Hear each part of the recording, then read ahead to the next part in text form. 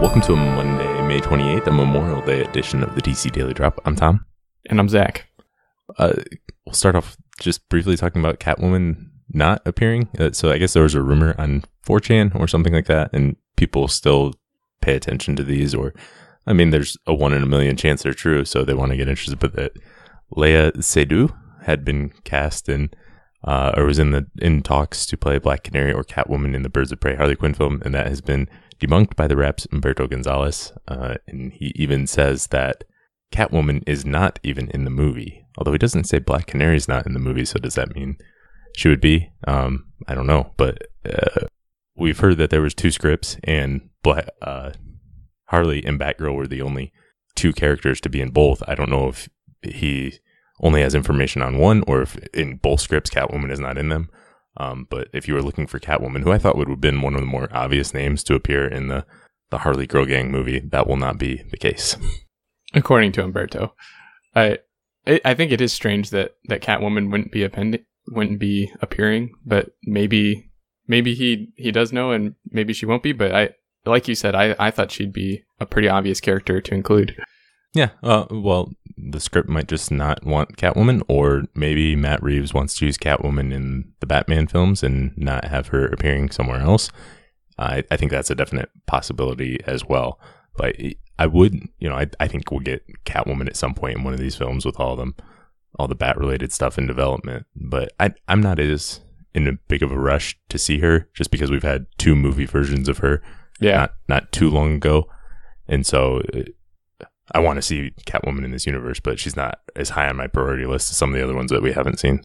Yeah, you don't need to see her right meow. But I didn't really think about that. In the Batman film, that's maybe they are saving her. Maybe Matt Reeves dibsed Catwoman and wants to, have more control over the first appearance and the character in general. So that'd be something that'd be cool. But again, so little we know about this film, and there is a lot we have to learn before it's out in theaters, of who's actually going to be in it and what it's going to be about and all of that. Right.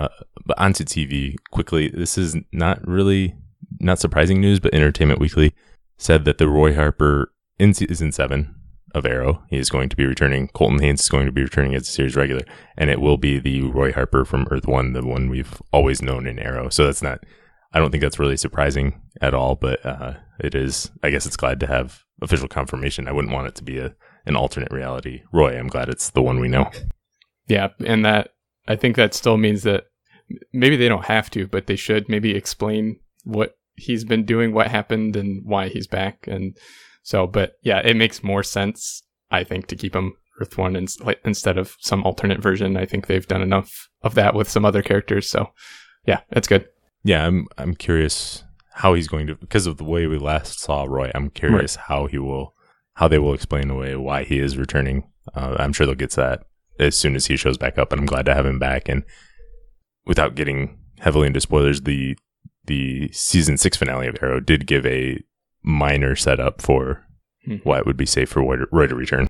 All right, and then last up today, there's a Twitter question from @BatmanJurassic. Thoughts on the idea of Adam Driver as Reverse Flash in the Flash solo movie? I will say that I would love to have Adam Driver do just about anything in a DC film. He's one of the actors that I really, really like. I like him from Star Wars because I really, really like Star Wars, but he was also in Midnight Express, which is not a lot of people saw that movie, but it's a really good movie, and he's really, really good in it as this kind of scary, not scary guy. But he's also huge. He's like, well, not huge, but I guess he's a good deal bigger than Ezra Miller. So I think he would look pretty impressive and scary, versus this Flash. Big and intimidating. Yeah, he's like 6'2", but he's got a lot of muscles. Yeah, you are much more of an Adam Driver expert than me, so I will defer to you on that if you think so. But I'm sure he's a really good actor and capable of doing it. The only concern I have is he's playing a bit of a villain in Star Wars, right? Right. So a little bit. It would be, I would almost like him to see him in a non-villain role, just because, I don't know, I don't like seeing the same guy play 2 villains in different big franchises at the same time. I think it would be cool to see him get to spread his legs. Spread his legs. That doesn't make sense.